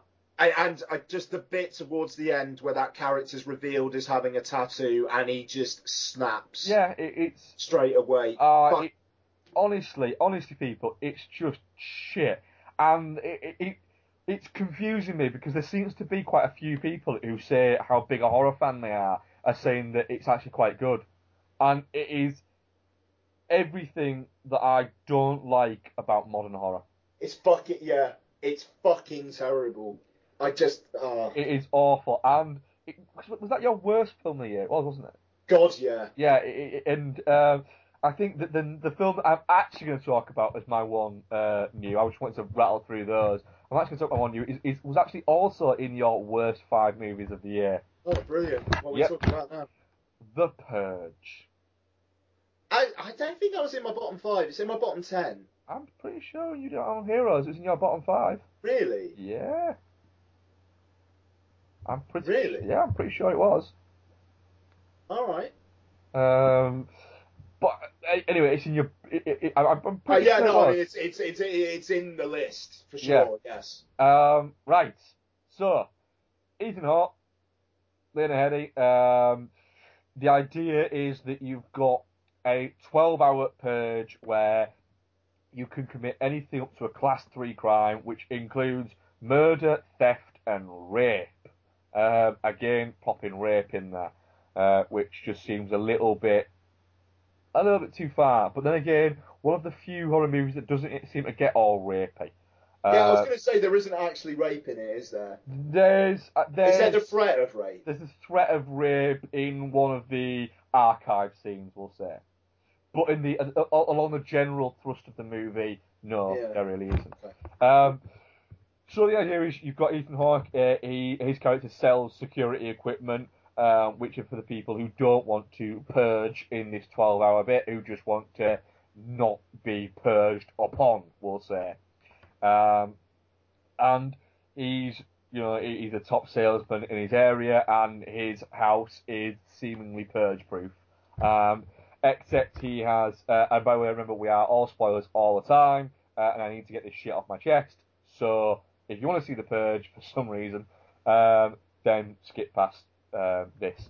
So the only thing that seems, his house, all these security systems are all purge-proof, but what is not purge-proof is his dumbass children. And later on in it, his house as well, which for a massive security system, and that has all these cameras around it, has no cameras in it. And also, you can get through your security system with a sturdy chain and a 4x4. Oh yeah, that's a good point. Right. Also, as well, he has the most ridiculous son ever, who decides that some homeless guy is worth more than his family. On more than one occasion as well. It's not like he chooses to save this homeless guy once. He chooses to save him once, putting his parents and his sister in danger, and then chooses to save him again, putting everybody in danger, and then everybody decides that this homeless guy's life is worth more than the rest of their lives put together, just because. They all take on the purge, and they all, say that the purge is a good thing and it's great and everything like that. But then when they're actually confronted by the purge, despite the fact that Ethan Hawke makes money off the purge, they're like, oh, we can't do this. What have we become? Well, hang on a minute. Your entire house and your entire life and existence is funded by the fear of the purge, by the actual thing that's happening. One homeless guy, let's be honest, in reality, based on the mentality of these characters, they go, I'm sorry, but shove, there you go. Bang, close the door, let's wait a few hours, and it'll all be fine, and all be over. It is just the same thing repeated over and over again. It is 85 minutes, and it is dull for, I would say, 80 of those minutes. The one bit where you actually think maybe it's going to get good is the end table scene moment, and then it's done. Because they could have made that movie. You could have won me back over by having Lena Headey, just as it's about to click to the moment where the purge is now illegal, if she just shot them all. Yeah. I'd have been okay, yes, you've saved yourself, but it doesn't. She goes, bye, and just waves them on their way. This is the sort of movie where you're sat around in a pub, right? You're all sat around, you had a few drinks, and you're talking over the ills of modern society, and you go, do you know what we should have? We should have it where you have like a day where you can commit any crime, and it'll reduce crime. It's a drunk ideal, and somebody has written a screenplay around it and has forgotten to actually put a story in it. It's an idea that is, oh, that's a fun idea, but that's it. It's a fun idea. It doesn't make a fun film if you put a really dysfunctional, shitty family of people, characters that are so unbelievable and so ridiculous and so retarded and completely change their moral compass several times throughout the movie. It's just crap.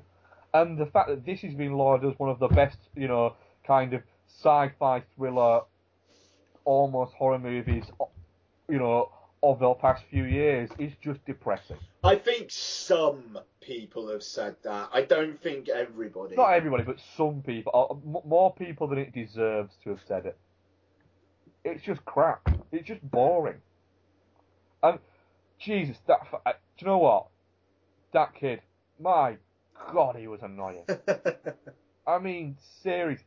Right down to his stupid fucking face and his stupid fake fucking emo hair. At one point I was actually thinking, just kill him. Just kill him, Hawk. It's just shite. Hated it. Done. Done with that fucking film. It was terrible. What did you think of The Conjuring? I'm glad you got it out, man. What did you think of The Conjuring? Because I'm watching that tonight. Is it shit or shall I watch it? The Conjuring, I think The Conjuring's decent. Right, cool. I think there are some who don't, but I again, that film rode a real wave of hype, and I don't think it's all that. But fuck, you liked Insidious Chapter 2, so you'll like The Conjuring. Cool. Right. So that was our one old and one new. I'm going to try and watch more good stuff next week. Like I say, I've watched quite a lot of new stuff. So now. We're going to get into the next installment of our Nightmare on Elm Street, which is A Nightmare on Elm Street for the Dream Master. So here is the trailer for that very film.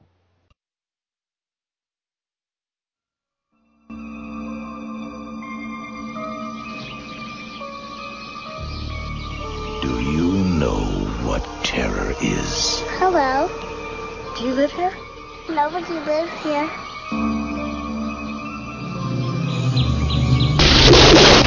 Real terror.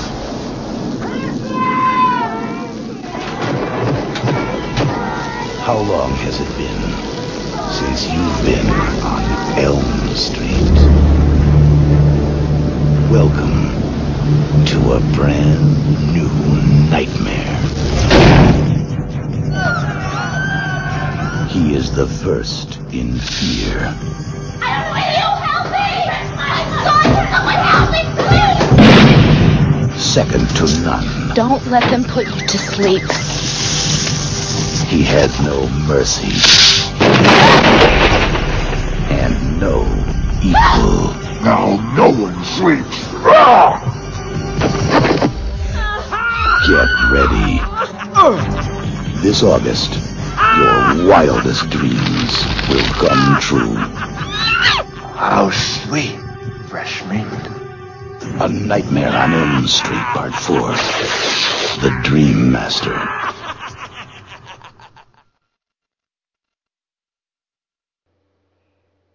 Right, that was a trailer from A Nightmare on Elm Street for the Dream Master. This is the Brian Helgeland written one. We've got no Wes Craven involvement again in this one. He seems to not like the even number ones. And this one's directed by Rennie Harlin, who has directed some notable things. What is he? Long Kiss of Night, Deep Blue Sea, Cliffhanger. So he's got history. Excuse me. Again, Robert Englund is back.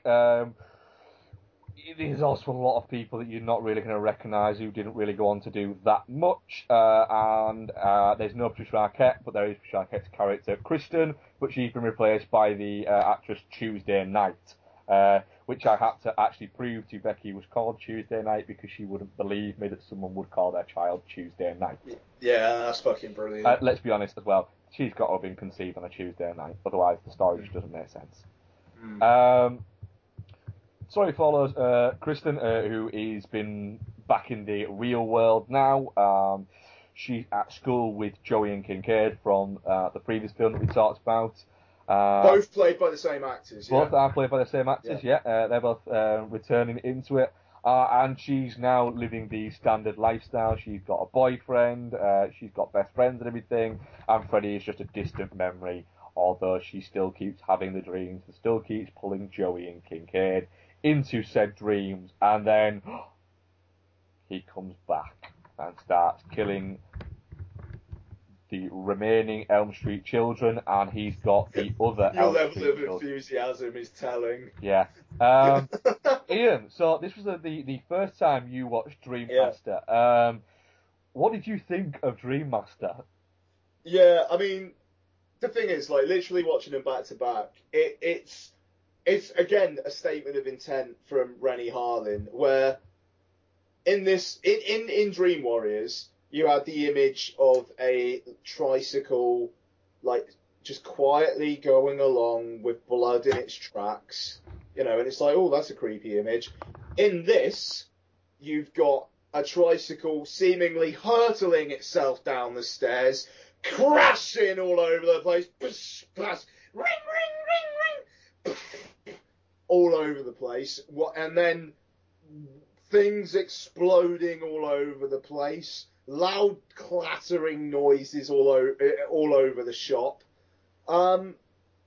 It makes Dream Warriors look like Tokyo Story. And the thing is, I didn't hate it, surprisingly, actually, because I was kind of worried, frankly. But I think there are moments in here which are interesting. There's one moment which properly fucking had me thinking my Blu-ray player was my Blu-ray was fucked. Yeah, I know which is amazing. We'll get to that, but that was awesome. But aside from that, it's kind of even though it's like the first time since the first Elm Street that this has done the setting up a bunch of kids and then in a high school and then getting killed off. It kind of it feels cookie cutter. And it also doesn't help that it's got a narrative which makes less and less sense as it goes on. Yeah, it makes. And obviously Rennie Harlin doesn't give a fuck. No. But it's a shame because these films kind of do thrive on their internal logic and the rules of the dreams and whatnot. We'll get to that, but yeah, Mark, go on. What do you think?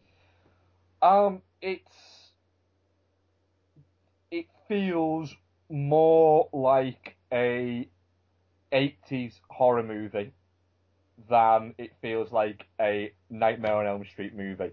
The soundtrack is very 80s horror. There's still the familiar score from the Nightmare on Elm Street series, but this is one where there is more of a soundtrack. There's the traditional generic rock soundtrack in the background.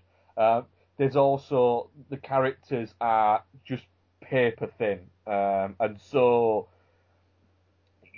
like you said, cut out and just slapped on it. There's too many characters for a start off. We get to know only a couple of them, but we're supposed to care about all of them. It's too bombastic. Freddy is no longer scary in it. He's become a little bit of a joke within it.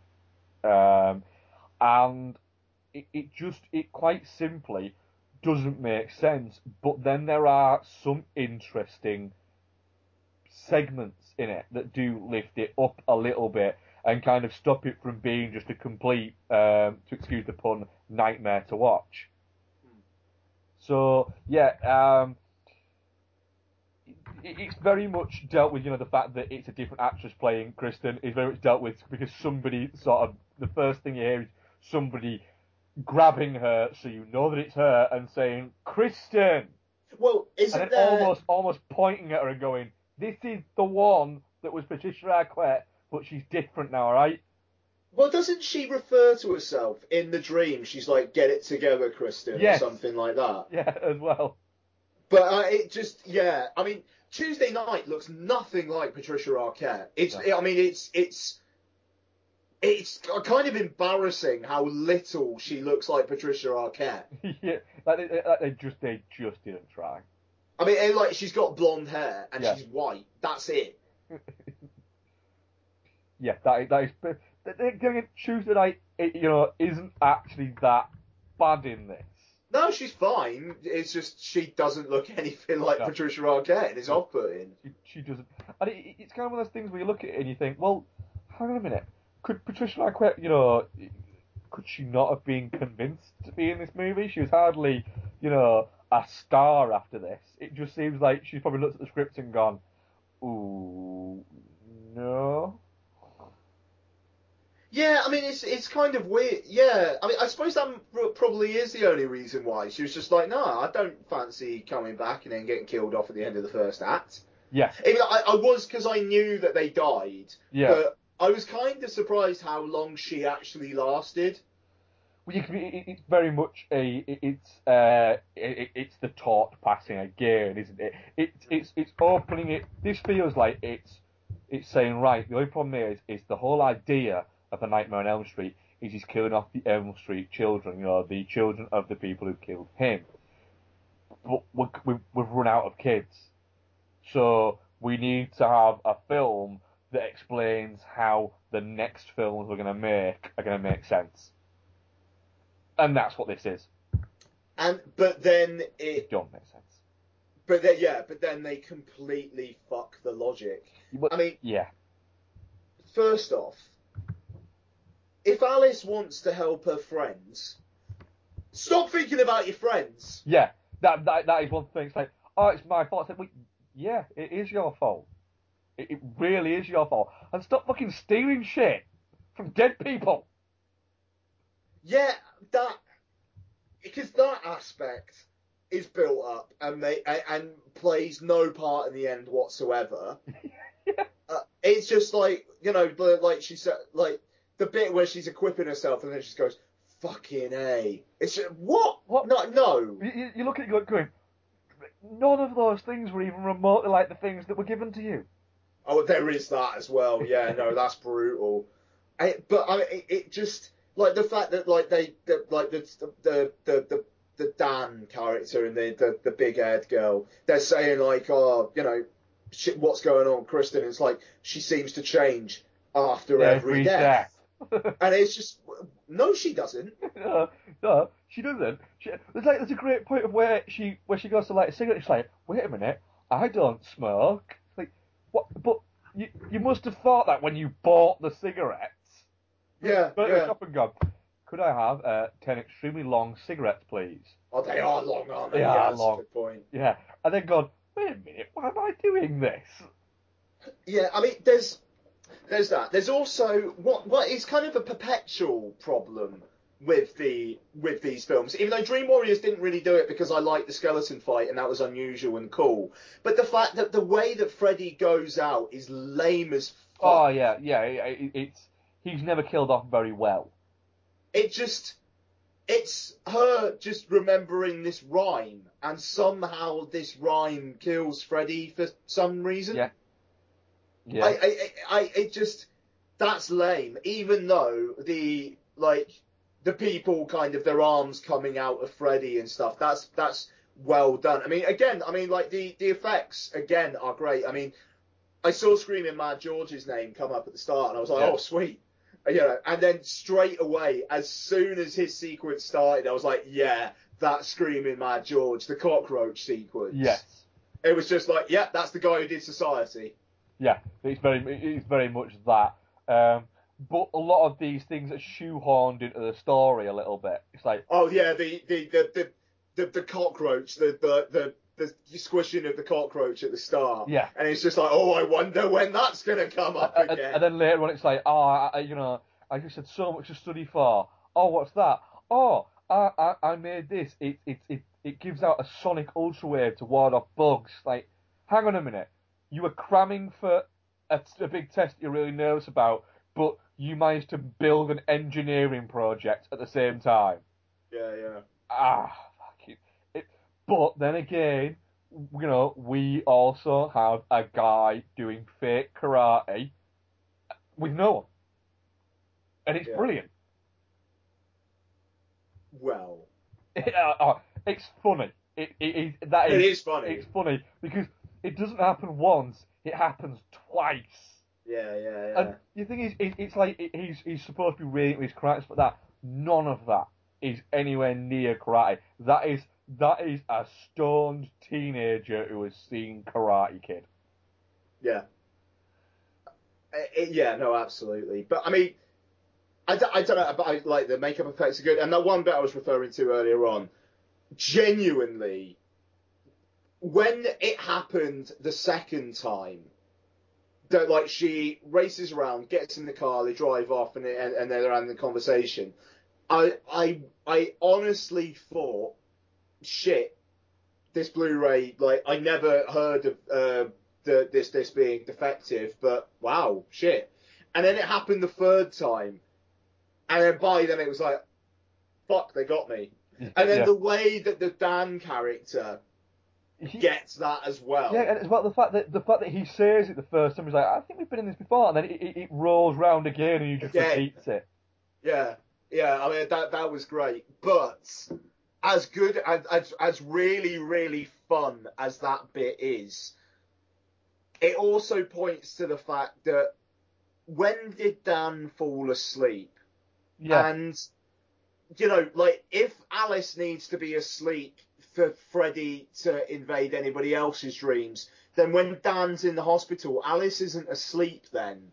Yeah, also the makeup of the dream world has become a little bit, like you said, how it's all linked together. There's no logic to it anymore. It's just Freddy can do whatever he wants, whenever he wants. Yeah. And it's like, oh, but he's in a dream. But whose dream is he in? Oh, he's in this person's dream. But that person's awake, but they're in a dream. Yeah. Why? Because. That doesn't make sense. It's very much like that. And also, in fairness, why the fuck did Kirsten give Alice the power if Alice wasn't going to use it for good? She basically gives her the power so that Freddy can actually have more victims. Yeah, they're actually helping Freddy in this and also one. as well, that was a little bit kind of like, it was very shoehorned. Oh, Sure, you need my powers. Ugh. How did she know that was going to work? Yeah. You know, it just felt like, that's very convenient. I mean, like, and also, it's, you know, this is a bit of a silly one, but when Joey dies, for the rest of the films, it's been like, all right, they're found in bed dead or whatever. But how the fuck did Joey, in the real world, how do they explain his death? Yeah, that he drowned inside a waterbed. Inside the waterbed. Yeah, yeah, that's gonna be a head scratcher, isn't it?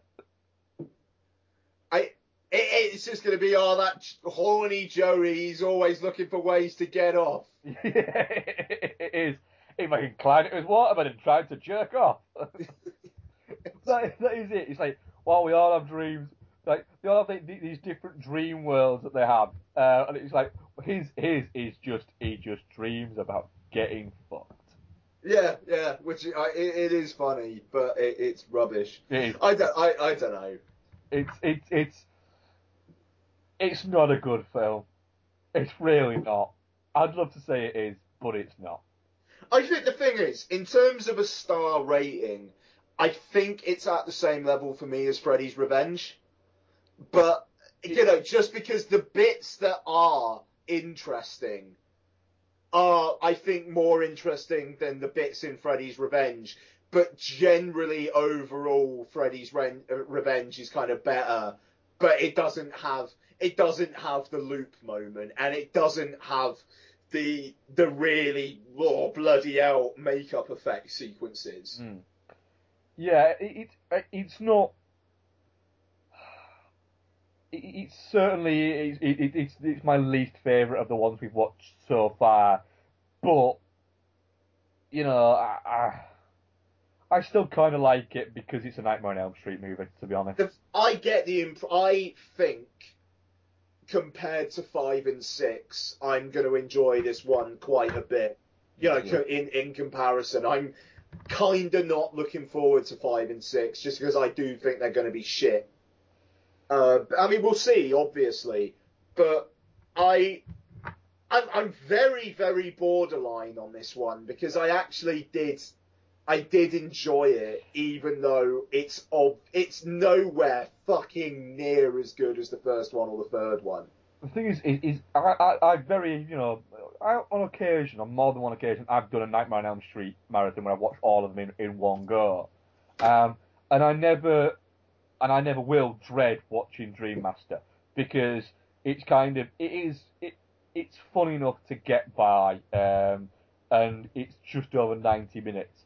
Whereas the one we're going to watch, the first one we're going to watch next week, I always dread that one. How long is it? Dream Child. Yeah. It's are they all just about an hour and a half? It's 2.25 hours. You shut your fucking. Nah, it's 90 minutes. Bang on. Good stuff. So yeah, I mean, I'm gonna say borderline, not shit. I'm gonna say it's a terrible film, but it's not shit 'cause it's a Nightmare on Elm Street film. Yeah, I might not say that next week though. Yeah, no, I mean that's it. I'm mentally preparing myself, but frankly, I enjoyed this one more than I thought I was going to. One thing I will say as well is that we forgot to mention in our little talk of A Nightmare on Elm Street 3 was there's the reveal of how Freddy became Freddy. Oh, the bastard son of 100 maniacs. Yeah, that's freaky and creepy. I like that. Yeah, the Amanda Kruger stuff in that is great. Yeah, it feels quite good. You know, it's the third movie, but it gives you a little bit more of a nasty insight into Freddy, which, you know, kind of gives him a little bit more to him. It adds weight to his character. Mm-hmm. Cool. Right, so that was the final thought for this week of our Night Marathon on Elm Street, A Nightmare on Elm Street 4 Dream Master, which I think we're both still saying definitely not shit. Not shit. Yeah. I'm not shit. Yeah. Sorry, yeah. So I'm fine with it. So far we've done 4, and we've not found one that we didn't like yet. Methinks this will change next week. Methinks it will, but then again, might be surprised. It might. Who knows? Who knows? Right. Let's get into. We do have an email. Yes, we do. Yes. Back, which have you got up on your screen? I've got it up. Do you want to read it out, because you've got it up on your screen? I don't. Yeah, no problem. So this is from Andy McCartan. So thank you very much, Andy. And he says, "Hey guys, I've just listened to your Prisoners ep. Not seen it yet, but issues with spoilers. It sounds like similar themes to Big Bad Wolves, shown at FF this year, Frightfest. I was wondering have either of you seen it and what your views are. Keep up the great work on the show. Only podcast I still regularly listen to. Cheers, Andy, aka Rodoc. He's Rodoc on Twitter. Bless you, Andy. Thank you very much. I don't think either of us have seen Big Bad Wolves. No, I haven't, but I'm very much looking forward to catching it. I'm very intrigued by it. I need to give Rabies another go at some point as well. That was my Friday night. That was the Friday at Fright Fest where I got apocalyptically drunk, and that was only 5 o'clock in the evening. I was fucked by that point. So I need to give Rabies another go. But I am very much looking forward to Big Bad Wolves. I haven't heard a bad thing about it. So yeah. Cool. Twitter questions. The Ginger Prince TGP73 on Twitter says, "What's your spirit animal?" Panther. Parker Posey. That would be a good spirit animal. And if you claim me, I've got to have an actual animal, a goat. But it has to be a goat chewing a can. Dirty old Billy Goat. Yep. It's a goat just chewing a can. Nice. Yeah.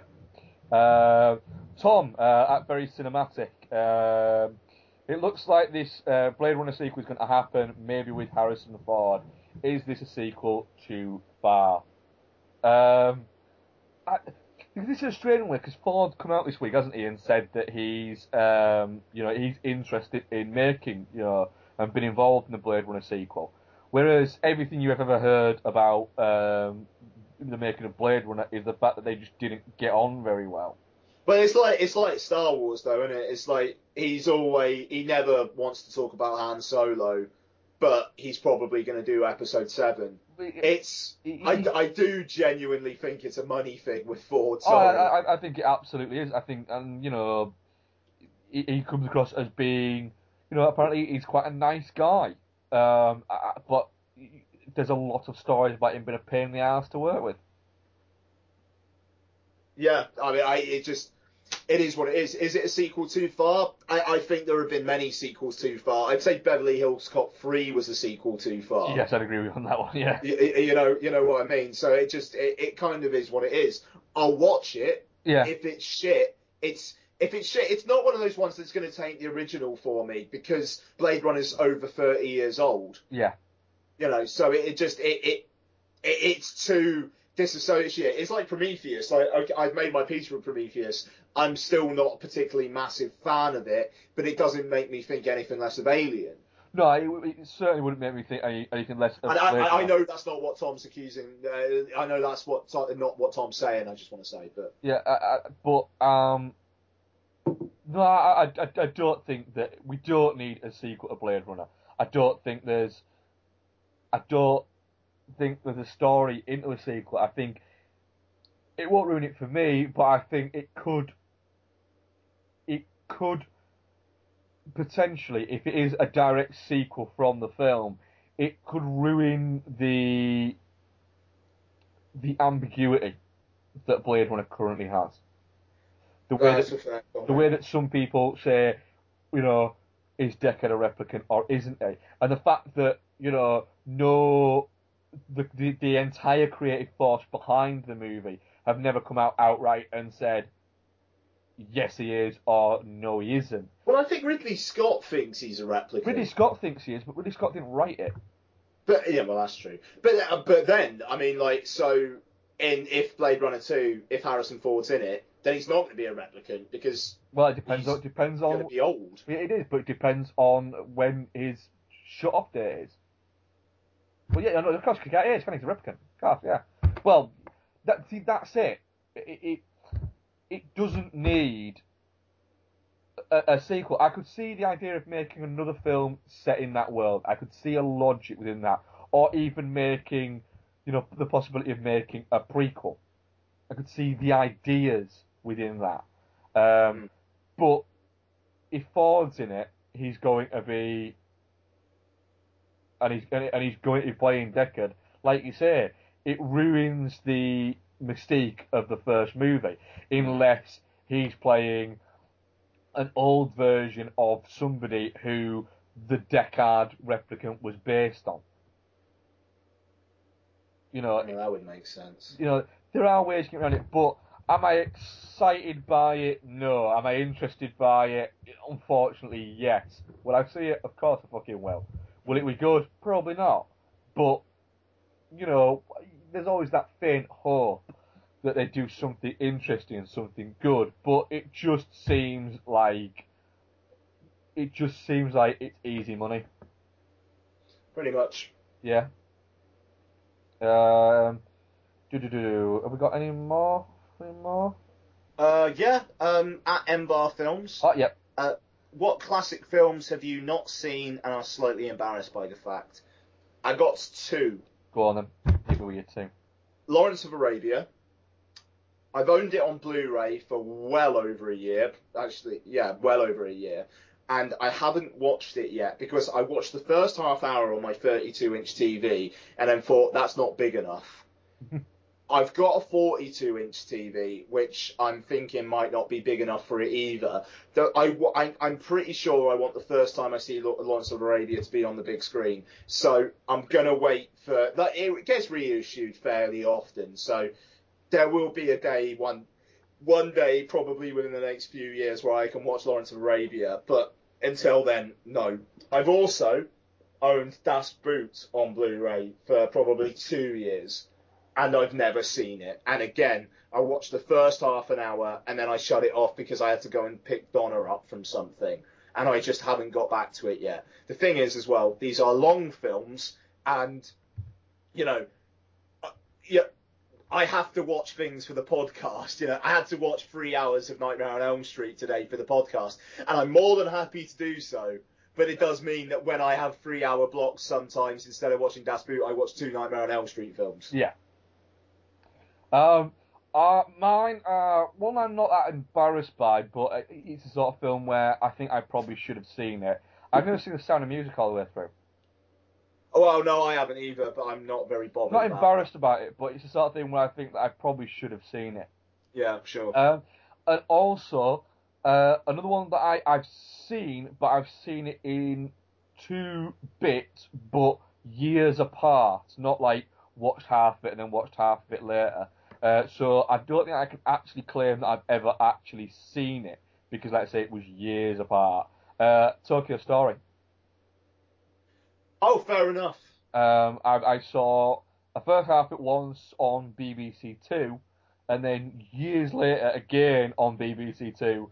Caught it again about 5 minutes from where I remembered watching it from, and watched the rest of it. But I've never watched it in one block, whereas I think, you know, like I say, it was about 6 years in between, so I probably should go back and watch that. Yeah, Tokyo Story is great. In fact, I'm going to try and watch that in the next couple of weeks. Nice. Cool. Any more have we got? I think that's it, man. Yep, I think that is it. Just double check my end just to make sure. Don't want to miss anybody out. Don't want to disappoint people.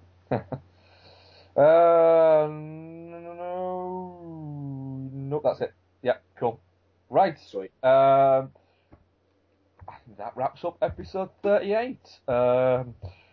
If you want to leave feedback, at Dude and the Monkey, at DudeFoz, at Ian Loring, or email us at dudeandthemonkey@gmail.com. Yeah, iTunes boy. reviews always greatly received. Ian, what are we covering next week? Captain Phillips? I'm up for Captain Phillips, yeah. Oh, no. Mate. Arnold Schwarzenegger, Sylvester Stallone. Kind of got to cover that, haven't we? Let me just check. I am very, very sure Escape Plan's next week. Let me just check. Yeah, we'll be covering Escape Plan if it's next week. Escape Plan it is. Escape Plan, yes. We will be. I'll hopefully be watching both of them, because I'm actually quite looking forward to Captain Phillips. Looks very good, but let's face it, when were we not going to cover an Arnold Schwarzenegger and Sylvester Stallone movie? Looks fucking brilliant. The thing is I'm very much well aware of the fact that if there was a precise target audience for that movie, it would just be a picture of me looking at a camera with both my thumbs making the yeah face. Yeah, pretty much, eh? And then we going, we're making a movie for this guy, for people like this guy. And then there's like one guy going there, what? People who will literally watch anything. Like, yes, this guy. And I'm going to go into it, and I'm going to come out of it, and I don't care if everyone goes, that was shit. I'm going to go, that was brilliant. You know, there is possibly nothing that can happen that will make me dislike that film. And I'm so much looking forward to it. We'll also be covering the next 2 films are Nightmare on Elm Street, which are A Nightmare on Elm Street 5, Dream Child, and A Nightmare on Elm Street 6. Which one is it? Freddy's Dead. Final Nightmare. Final Nightmare, yeah.